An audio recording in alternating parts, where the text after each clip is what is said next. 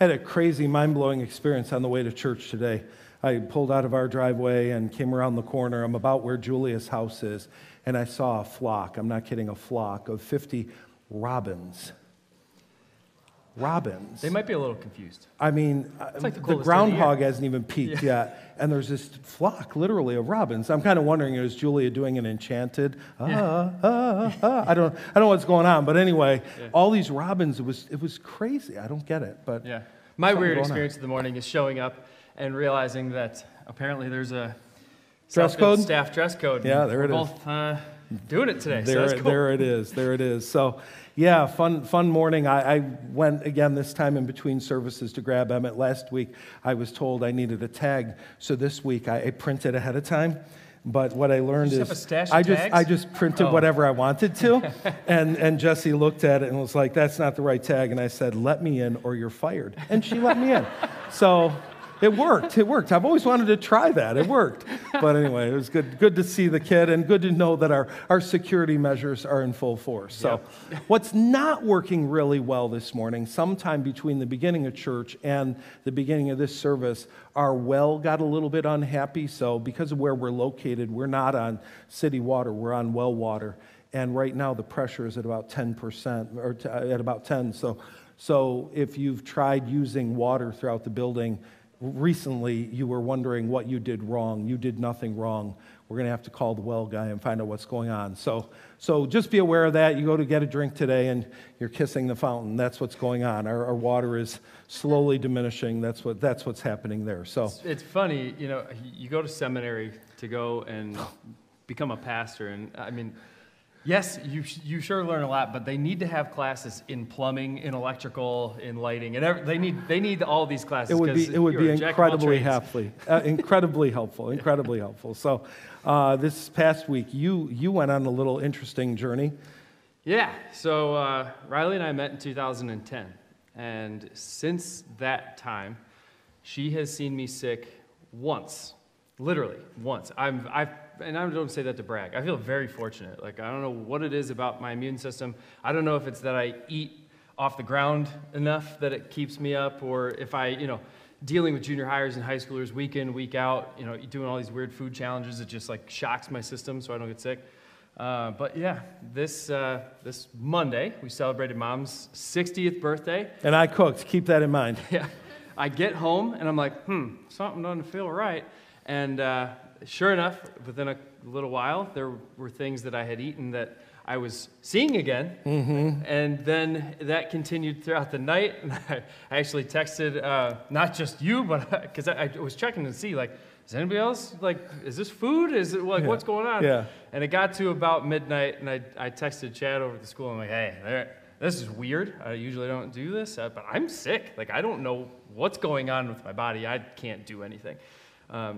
Tuesday and Wednesday were long. They were long couple days, but luckily I was banished to the basement, 48 hours in, out, lost a few pounds, which is good. The pants are fitting a little better. But all that to say, I want to give a quick shout to our student team, because in that, the show must go on, right? Refuge we had plans for Wednesday night, and I actually messaged them and said, hey, I'm, for the first time in my memory, like I don't even remember the last time I was sick. But we may just have to cancel unless you guys want to run the show. And almost immediately, they all, nope, we're going. And they just filled all the different spots and roles. And I say that because they also did something. We're going through, on Wednesday nights, we're going through the Great Commission. So Jesus' final message to his disciples as he's ascending into heaven, telling them to go to the ends of the earth. What does that look like for our kids? And we're also memorizing Acts chapter 1, verse 8. They did a huge memory verse game. Sherry was we were talking in between services. She said there's almost 40 kids there, which is that's a lot. It's a big group to have kids doing activities the whole night. And so again, the reason I bring this up is to just give a big shout to all the volunteers, not just for Refuge, but for any kids program. If you have a kid in one of the Southfield programs, just know they're incredibly well taken care of. It's not just the face or the person who's running the show. It's all of our volunteer teams, because they absolutely killed it on Wednesday night. We're actually down another person because Dora wasn't feeling well that night either. So they picked up the slack, they killed it, and so again, big shout out to everyone who volunteers with our kids and our students. Agreed. Great. You got your weekend update this week, and as you did, there were just a couple of things we want to cover there. We want to get moving because we got a lot to talk about this morning, but groups got started with going deeper this week, so there's still, that first group was primarily a hi, what's your name, get to know you time. This is the week that we actually dive into material. So if you're still thinking, man, I'd love to get into a group, stop at the Info Hub on the way out, talk to them. We'll see if we can get you lined up for a group. If you didn't get a workbook yet, get a workbook, because I tell you what, those 4 days of devotionals, it creates a good habit within you of getting into the Word of God. But I mean, I found the devotionals this week to be incredibly meaningful, diving into different parts of Scripture, places that I wouldn't necessarily go on a daily basis. So it was a really, really helpful experience. So I hope you'll do that. But I want to get right to this morning, the first part of our teaching. In going deeper, we're looking at theology. We're looking at the doctrine, the things that we believe. I think it's really helpful when we're looking at what we believe to also know what we don't believe. And so we're actually just going after some classic heresies. And remember, a heresy isn't just we don't agree theologically, so you're a heretic. A heresy is, well, give me, what makes something a heresy? An outright... Sorry, I shouldn't have done that to you. Yeah. But an outright contradiction, an outright, we are purposely going against what the teaching is or what the belief is. It's a direct contradiction to, in our case, the Word of God, whether it comes to the nature of God, the nature of Christ, the nature of the gospel, something that is just completely unbiblical, untrue. If you followed that heresy to its logical extreme, you would not have God. Right. You would not have the gospel. You would not have the ability. So it's not just a difference of opinion. It is an undoing of basic theological beliefs. So today we're going to start with one that was prominent actually prior to the New Testament. It was going on prior to the coming of Jesus. It was more of a philosophical movement and something of a religious movement, and it's called Gnosticism. And in that word Gnosticism, you see buried the Greek word gnosis. And gnosis is the word for knowledge. So this whole way of thinking, this whole heresy, was not just based on knowledge, but what was referred to as secret knowledge. You had to have this secret knowledge in order to come to the place that the supreme energy desired for all of us. So go ahead and give this definition. Why don't you read that for us? It's a religious movement teaching that knowledge and a pure life could free people from the material world, which was created by an inferior God called a demiurge. Now this gets a little weird, okay? You have a God, but the God is not a personal God like ours. The God is more of an energy, a force, a source of power, which is not unlike a lot of the teaching. A lot of New Age teaching talks about tapping into energy. Not too long ago, I had somebody was talking about something, and they didn't tell me that they were praying for me. They said, "I'm sending positive thoughts your way."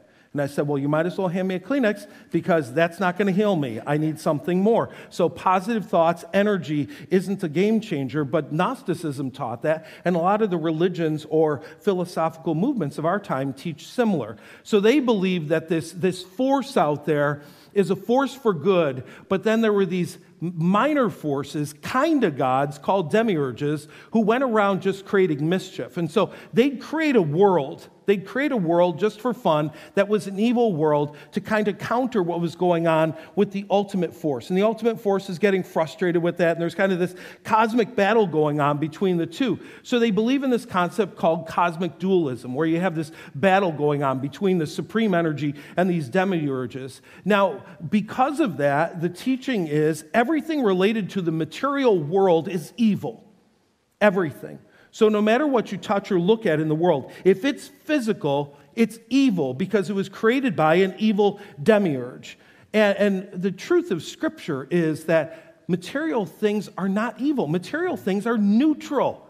It's what we do with things that causes it to be used for good or used for evil. So it's like that misconception.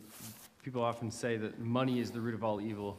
But no, if you read it correctly, it's for the love of money is the root of all evil. Exactly. So even as Christians, we can get this mixed up sometimes. We think the material thing is the bad thing. No, it's what we're doing with the material thing that can be good or can be bad. So they believe in something called strict asceticism, which is basically a way of saying you should do everything you can to remove yourself from the physical world. Eat as little as you can because food is evil. Whatever you need to do to remove yourself from the physical world, do it, because that'll put you in touch with the supreme energy. They believe in a repudiation of all of material creation. All of material creation is evil. So then Jesus comes along, and they're fascinated by Jesus because he seems like his teachings sound like that of the supreme energy. It sounds really good. So they create what is the real heresy of Gnosticism, Christian Gnosticism, which is Docetism. And Docetism is the belief that Jesus came, but he didn't come in a human body, in human form. He was more like an apparition.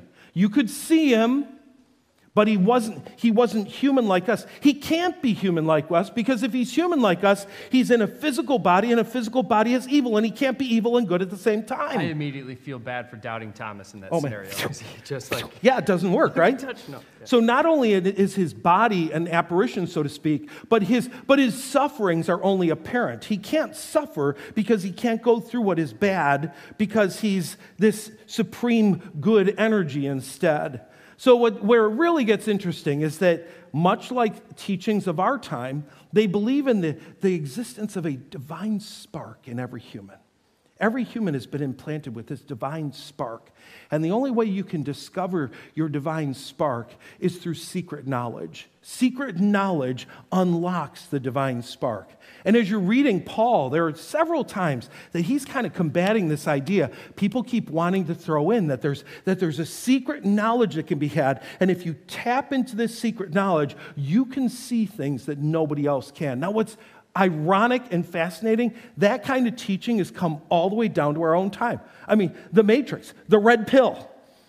What does the red pill do? Gives you the knowledge that nobody else has. You can see things that nobody else can. I don't know what it is about human beings that we always like to just be a little better than everybody else. I've got something you don't have. And so there's this longing. And again, part of the reason we're looking at these is because Satan is the first recycler. What goes around comes around. So even though Gnosticism is over 2,000 years old, we see it even in our own times, in movies like The Matrix, sorry to bug some of you, even in Star Wars, you see not a personal God, but a force, a source of energy, a source of some sort of divine power, which again totally messes up who God is, because God is not just a source of power. God is personal, and God is loving and caring and good, all of those things. So, just go ahead and kind of read that one because, again, recycles what we've been talking about.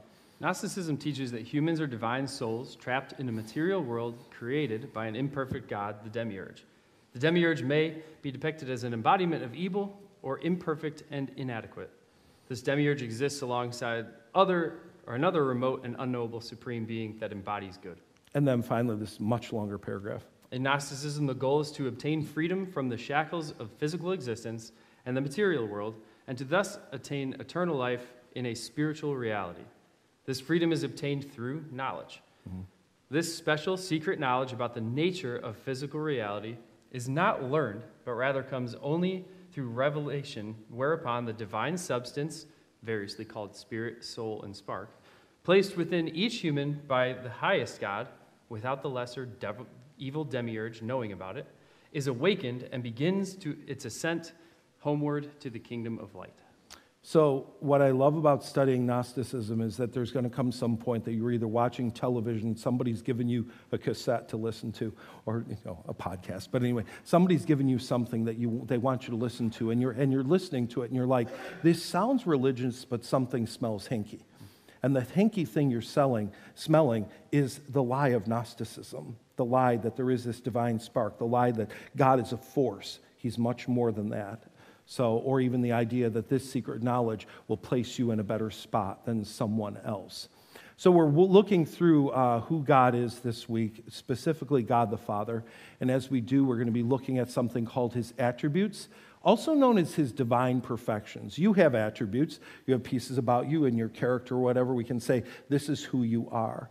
Well, as you look at the video this week in your group, we're going to be talking about many of the attributes of God. They're defined as communicable and incommunicable. So it's like, wow, those are big words, until you really think about it. What's a communicable disease? Well, as we've learned over the last couple of years, or at least I've learned over the last couple of years, communicable means that it's shared by the community. It can be spread. It can be spread. It can be spread. So a communicable attribute is one that is, God has it and so do we. God is love, we have the capacity for love. God is wise, we have the capacity for wisdom. So he shares those with us, but he also has some that are incommunicable. They're not shared. For example, God is omnipresent. I'm only present in one place at one time.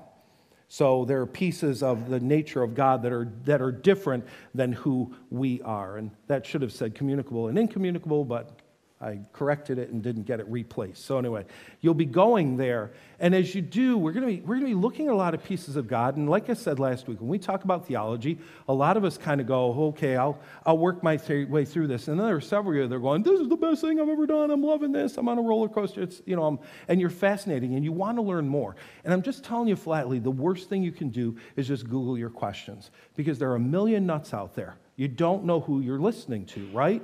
So I want to be referring you to resources that are good, solid resources.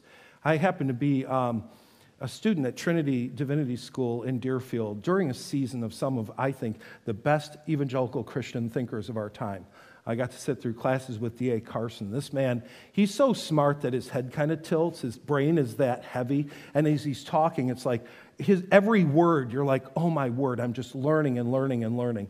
Brilliant, brilliant man. In fact, some of what we're going to look at this morning, stuff that I learned in class with him about compatibilism, just a brilliant man. Another one who was actually my advisor at Trinity was Wayne Grudem. And Wayne Grudem is, again, just fascinatingly brilliant. This fellow has a photographic memory. He could quote Bible verses in all kinds of different versions, and then all of a sudden he's kicking over to the Greek from memory, just that kind of guy. Not a whole lot older than I am, but he's a prolific author. And so one of the things he did is put together what's known as, what we talked about last week, a systematic theology. So perhaps you're wanting to learn a whole bunch more about theology. This is a great book. It's called Systematic Theology by Wayne Grudem. It is also fantastic for pressing flowers and doing other things that require tremendous weight. It's a weighty book. Light reading. So the publishers were smart, and they said, not everybody will want, boom, this heavy a book. So they took that book and they thinned it down just a little bit. So instead of systematic theology, this one's called Bible Doctrine. Bible Doctrine is the same book, less words. You can see it's thinner, and you're like, that's still a little too heavy for me. So then they remade it into something that is called Christian Beliefs. Now we're talking. I can read this in an afternoon, right? I'm getting there. And a lot of the same things are there. And you're like, yeah, but books, schmooks. Okay, so how about the crib sheet? So you can literally buy just a sheet of the definitions and thoughts from the book. There's something for everybody, I promise you. But Biblical ACT prep. Right, exactly. But I'd be leaning into someone like Wayne Grudem, D.A. Carson, people like that have done brilliant writing. And you're not going to agree with everything they wrote, and that's okay. It's not the Bible. It's a theology, but it's a solid evangelical theology. So in order to dive into the doctrine of God this morning, I want to look at Exodus chapter 3, this beautiful encounter between God and Moses. And in this encounter, God reveals himself to Moses. He lets Moses know who he is. So, Brian, you're going to read Exodus chapter 3 for us. Now Moses was tending the flock of Jethro, his father-in-law, the priest of Midian. And he led his flock to the far side of the desert and came to Horeb, the mountain of God. There the angel of the Lord appeared to him in flames of fire within a bush. Moses saw that though the bush was on fire, it did not burn up. So Moses thought, I will go over and see this strange sight, why the bush does not burn up. When the Lord saw that he had gone over to look, God called to him from within the bush, Moses, Moses. And Moses said, Here I am. Do not come any closer, God said. Take off your sandals, for the place where you are standing is holy ground. Then he said, I am the God of your father, the God of Abraham, the God of Isaac, and the God of Jacob. At this, Moses hid his face because he was afraid to look at God. The Lord said, I have indeed seen the misery of my people in Egypt. I have heard them crying out because of their slave drivers. I am concerned about their suffering. So I have come down to rescue them from the hand of the Egyptians and bring them up out of that land into a good and spacious land, a land flowing with milk and honey, the home of the Canaanites, the Hittites, Amorites, Perizzites, Hivites, and Jebusites. And now the cry of the Israelites has reached me, and I have seen the way the Egyptians are oppressing them. So now go. I am sending you to Pharaoh to bring my people, the Israelites, out of Egypt. But Moses said to God, who am I, that I should go to Pharaoh and bring the Israelites out of Egypt? God said, I will be with you, and this will be the sign to you that it is I who have sent you. When you have brought the people out of Egypt, you will worship God on this mountain. Moses said to God, suppose I go to the Israelites and say to them, the God of your fathers has sent me to you, and they ask me, what is his name? Then what should I tell them? God said to Moses, I am who I am. That is what you are to say to the Israelites. I am has sent me to you. God also said to Moses, say to the Israelites, the Lord, the God of your fathers, the God of Abraham, the God of Isaac, and the God of Jacob, has sent me to you. This is my name forever, the name by which I am to be remembered from generation to generation. Thanks. So studying theology, especially studying the doctrine of God, not only stretches our mind, but it stretches our heart and our relationship with God. When I was a little kid, the church I went to was great at teaching basics of theology and doctrine. And so literally in elementary school, in our Sunday school classes and whatever, we learned the omnis. We learned that God was omnipotent, that God was omnipresent. We learned these pieces that he was omniscient. And just words that have been with me all my life. As I've been reflecting on this particular topic this week, I went back and looked again at the definition of omniscience. Omniscience, simply put, is God knows all things actual and possible. Would you stop and think about that for a moment? God knows everything that has happened and will happen. But he not only knows everything that has happened and will happen, he knows everything that could have happened. He knows every single possibility along with everything that has happened and will happen and is happening now. And here's even more mind-blowing. He knows it all simultaneously. I'm laying in bed last night, and I'm reflecting on this reality of the omniscience of God. And I'm not kidding. I'm having this quiet, because Kim's sleeping, quiet moment of worship where I'm bordering on tears just thinking, who are you? Who are you, God? That you can know everything past, present, and future, but you can know every possible thing, and you can know it all at once. Who are you? That's a piece of what should be happening in our hearts as we study God. That we just start having this moment of fascination, that our minds are stretched and our hearts are stretched, and we start embracing, you are, oh my goodness, to call you amazing, it doesn't do enough. You're a mind-blowing God. I've got to skip ahead a little bit because these slides were the corrected version right there. So as we're looking at God this week, I wanted to look at Exodus chapter 3 because it's a divine encounter. It's an encounter with Moses. Moses, who was born as a baby into a nation that was in slavery. And, we look at that slavery from a human perspective and we think, how awful. But God was actually up to something. He took a nation that numbered 70 and he brought them to Egypt, where they were in the greenhouse of Egypt, where they were protected by one of the superpowers of the time. If that little nation of 70 had stayed among the Jebusites and the Hittites and the termites and all the otherites, they might have been devoured. But instead, God places them in Egypt, where they have the chance to go from 70 to 1,000,000 by the time they're leaving Egypt. He puts them in that protection. And even as Pharaoh oppresses them, they just expand more. They just grow more under the oppression. So God, in his brilliance, has his people protected, and it's time for them to be rescued. They're now large enough to live in that promised land. And so he brings Moses into the world at a time that little baby boys are being killed by Pharaoh, and mom rescues him, puts him in the Nile River, and of all things, Pharaoh's daughter comes comes along and says, oh, look, a baby. He's so cute. Takes him home to Pharaoh,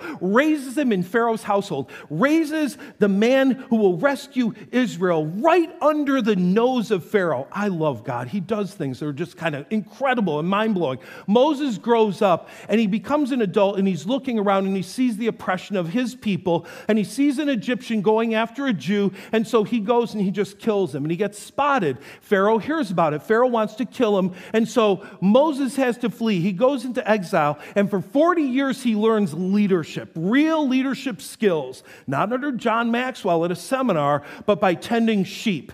Tending sheep, he learns what it's all about to be a leader. We don't know, it's not in the Bible, we don't know up until now what Moses' relationship is like with God. We know that his mom had influence over him, that he would have known of Jehovah, but we don't know if there's been communication with God up to this point. What we do know is that at 80 years old, he's out tending sheep one night on Mount Sinai.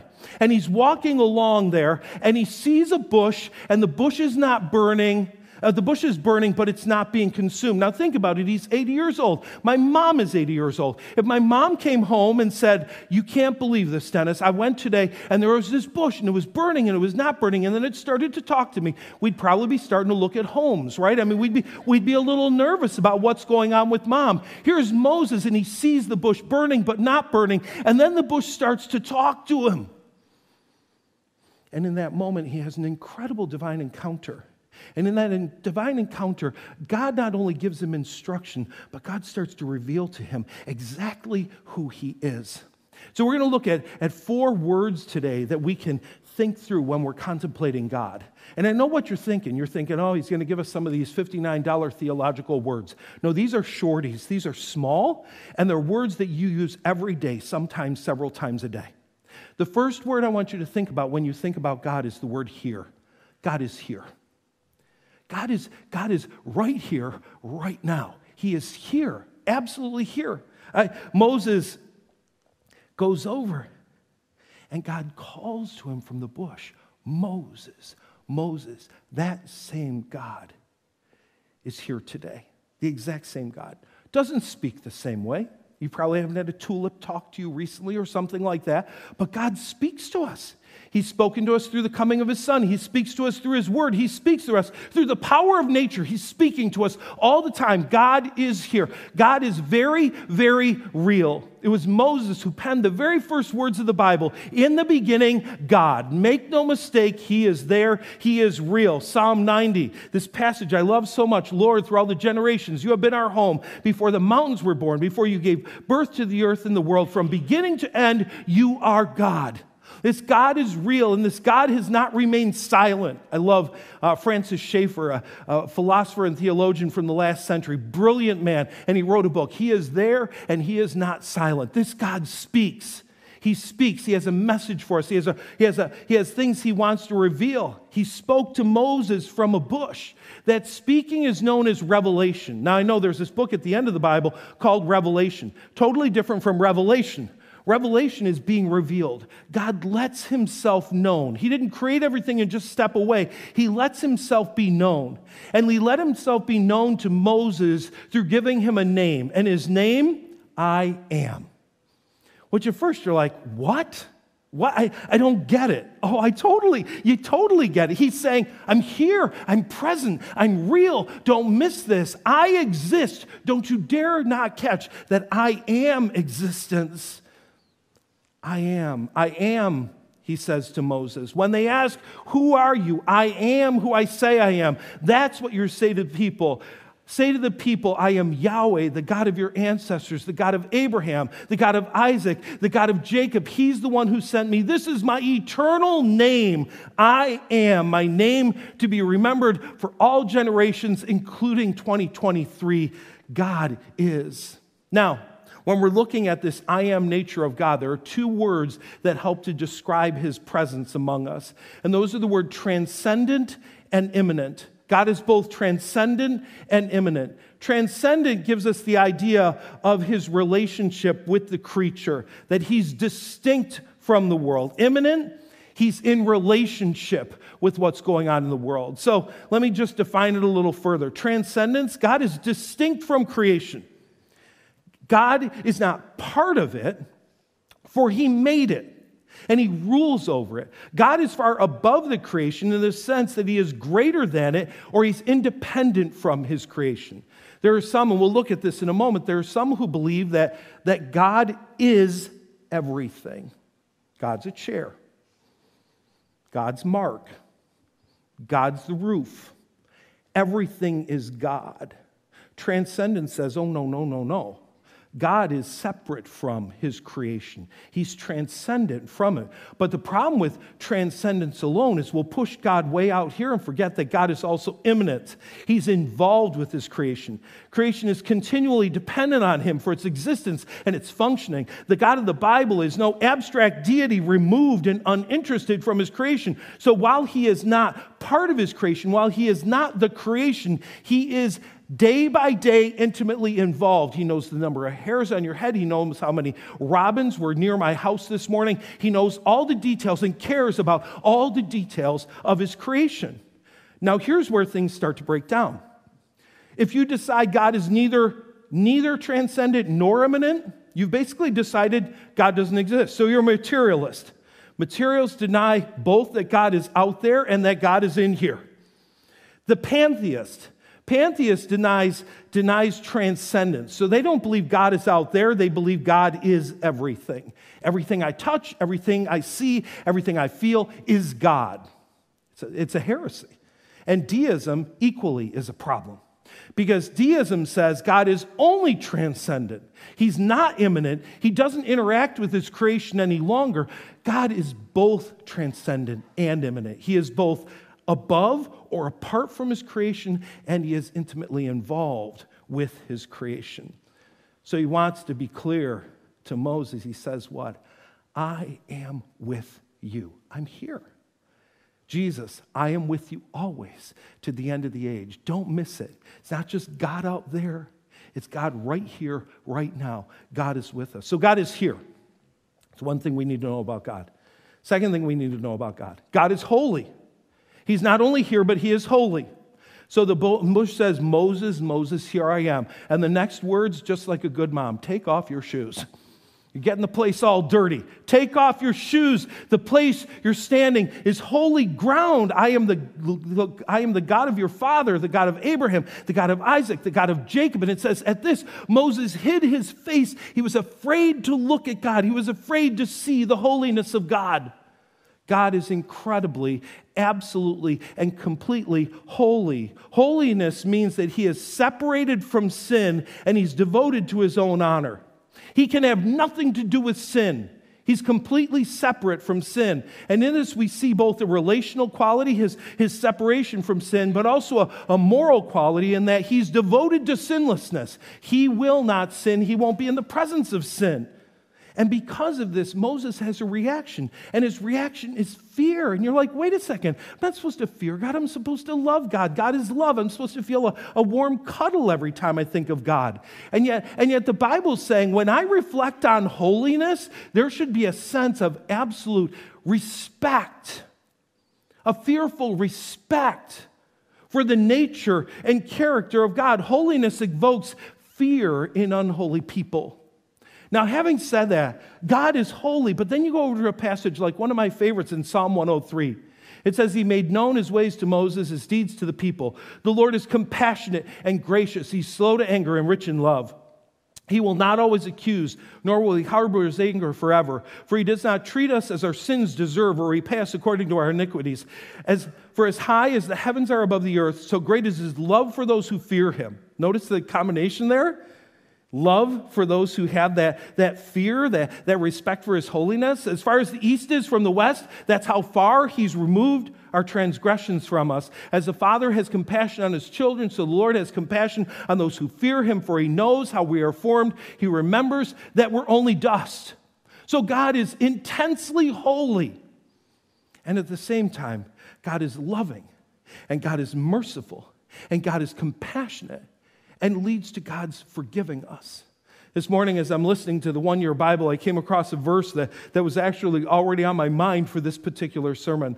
In Psalm where David says, who can ascend the holy hill of the Lord? Only those who have clean hands and a pure heart.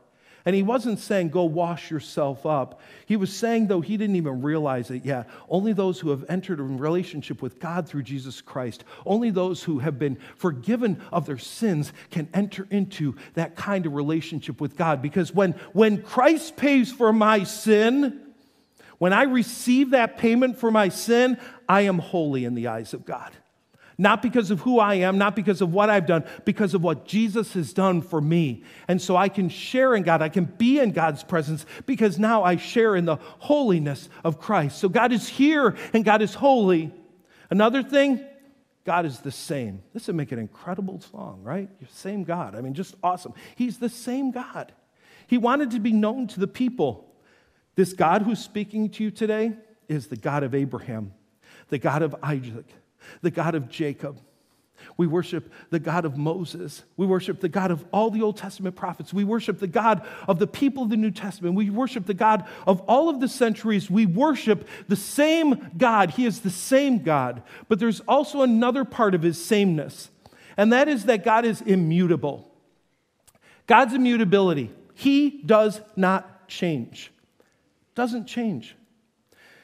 For Kim's birthday, I struggle. What do you do? What can I do that's meaningful? What can I really say in order to have a meaningful connection with her? And so I went to the store and I'm looking at cards, and cards are like $8. This is nuts.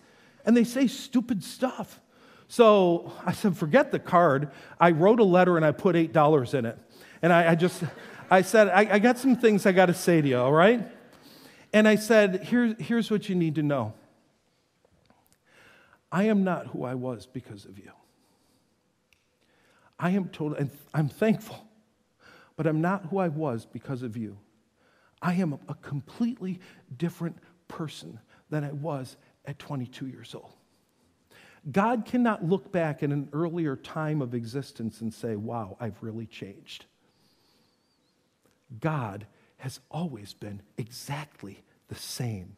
He doesn't love more today than he did yesterday. He's not a little more holy than he was before. He is always completely the same. He is immutable. God is unchanging, and Scripture declares it. God is unchanging. Numbers says God is not a man that he should lie, or the son of man, or a son of man that he should change his mind. Malachi 3:6 says, I am the Lord, I do not change. James over in the New Testament says, every good and perfect gift is from above, coming down from the Father of heavenly lights, who does not change like shifting shadows. Or even the writer of Hebrews, who writing of Jesus said, Jesus Christ is the same yesterday, today, and forever. So you read that and you go, okay, God is immutable. But then there are parts of Scripture that I'm reading and it seems like, wait a second, but did God change? What about this whole angry God of the Old Testament and happy God of the New Testament that we perceive? Things like that. We go, is he the same? Is he not the same? Or times that it seems like he changes his mind, that he was going to do something. He was to do something to Nineveh, and then he didn't do it to Nineveh. What's going on there? Does he change or does he not? So it's important to understand the definition. God is unchanging in his being, his perfections, or in other words, his attributes. He's unchanging in his purposes and promises. Yet God does act and feel emotions, and he acts and feels differently in response to different situations. So while he is immutable, he is also responsive, which is just incredible and mind-blowing. God is unchanging. Let's break it down. He's unchanging in his being, perfections, purposes, and promises. This line helps us to see God's immutability more clearly. God can never change at all in who he is, meaning his character never changes. He will always be completely loving, completely good, infinitely relational. Nothing about his character, his perfections change. Yet he does act and he does feel emotions.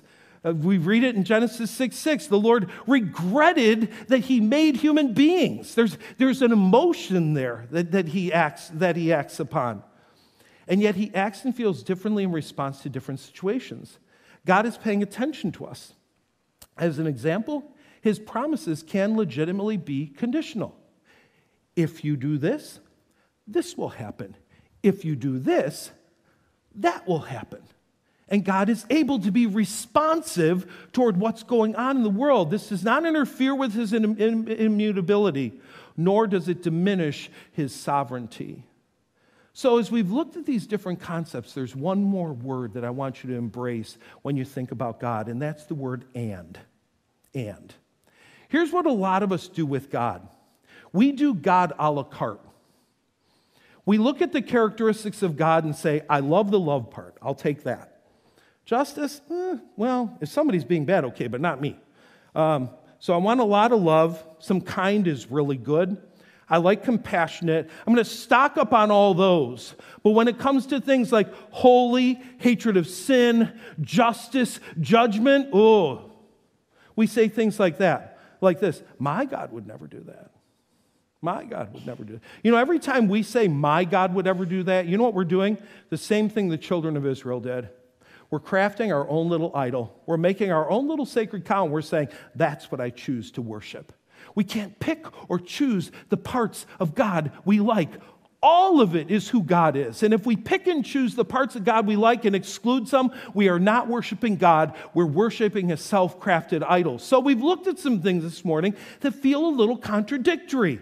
God is transcendent, and yet God is immanent. He's out there, and yet he's right here. God is holy. He hates sin, and yet he's loving and merciful and compassionate and forgiving. God is immutable. He does not change, and yet he's responsive.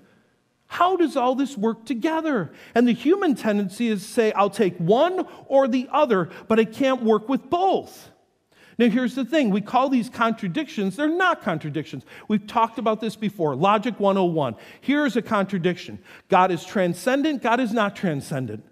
God is holy, God is not holy. God is immutable, God is not immutable. That's a contradiction. What we have here are concepts that can live together compatibly. You can both be apart from, not part of your creation, and be close to your creation. You can be holy, hating sin, removed from sin, and yet forgive sin. You can be immutable, unchanging in your character, and yet responsive to what's going on in an ever-changing world.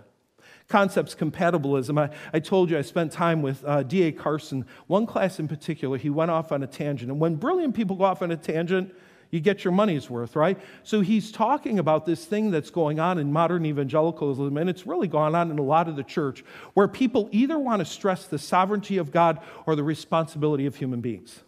One or the other. And D.A. Carson is like an 18-point Calvinist, okay? So he loves the sovereignty of God. We all should. And so he's looking and he said, here's what you need to understand about this. The following two propositions are both taught and exemplified in the Bible. God is absolutely sovereign, but his sovereignty never functions in Scripture to reduce human responsibility. Human beings are responsible creatures. That is, they choose, they believe, they disobey, they respond, and there is moral significance in their choices. But human responsibility never functions in Scripture to diminish God's sovereignty or to make God an absolute contingent. We tend to use one and diminish the other. We tend to emphasize one at the expense of the other. But responsible reading of Scripture prohibits such reductionism. We can't choose one or the other. If we choose one or the other, we're ignoring part of the Holy Scripture. We're ignoring part of the character of God. As hard as it is for many people in the Western world to come to terms with both truths at the same time, it takes a great deal of interpretive ingenuity to argue that the Bible does not support them both, because it does. He ends by saying at Calvary, at the cross, all Christians have to concede the truth of these two statements, or they give up their claim to be Christians. The bottom line, you want to eliminate one or eliminate the other. You don't have the gospel. It's both. Both are true. And so as you're learning about God, don't just a la carte him. Don't just cherry pick your favorite attributes and say, this is the God I choose to worship. He's all of the things that he says he is. And they are not incompatible. They're not incompatible at all. They live together in compatibility. And as we think about them and as we explore them, what we find is that our minds are blown by the beautiful, wonderful complexity of God. Because he is incredibly complex. And yet, in all of his complexity and all of his brilliance, he's willing to spend time with every one of us. It's amazing. So if you want to learn more about God the Father, there are two resources I'd commend to you. One is a book that's been out now probably about 50 years by J.I. Packer called Knowing God. In particular, the section on God's wisdom is really fascinating. And there's another one, and it's much tinier. If you like to start tiny first, go there. And that's by A.W. Tozer. It's been around for a long time, but it's called The Knowledge of the Holy, where he works through, again, in more detail, all the different attributes of who God is. So, Lord, we pray that as we do dive into who you are, we would never reduce you to what we think you are, that we would really get to know the God of the Bible for who he is.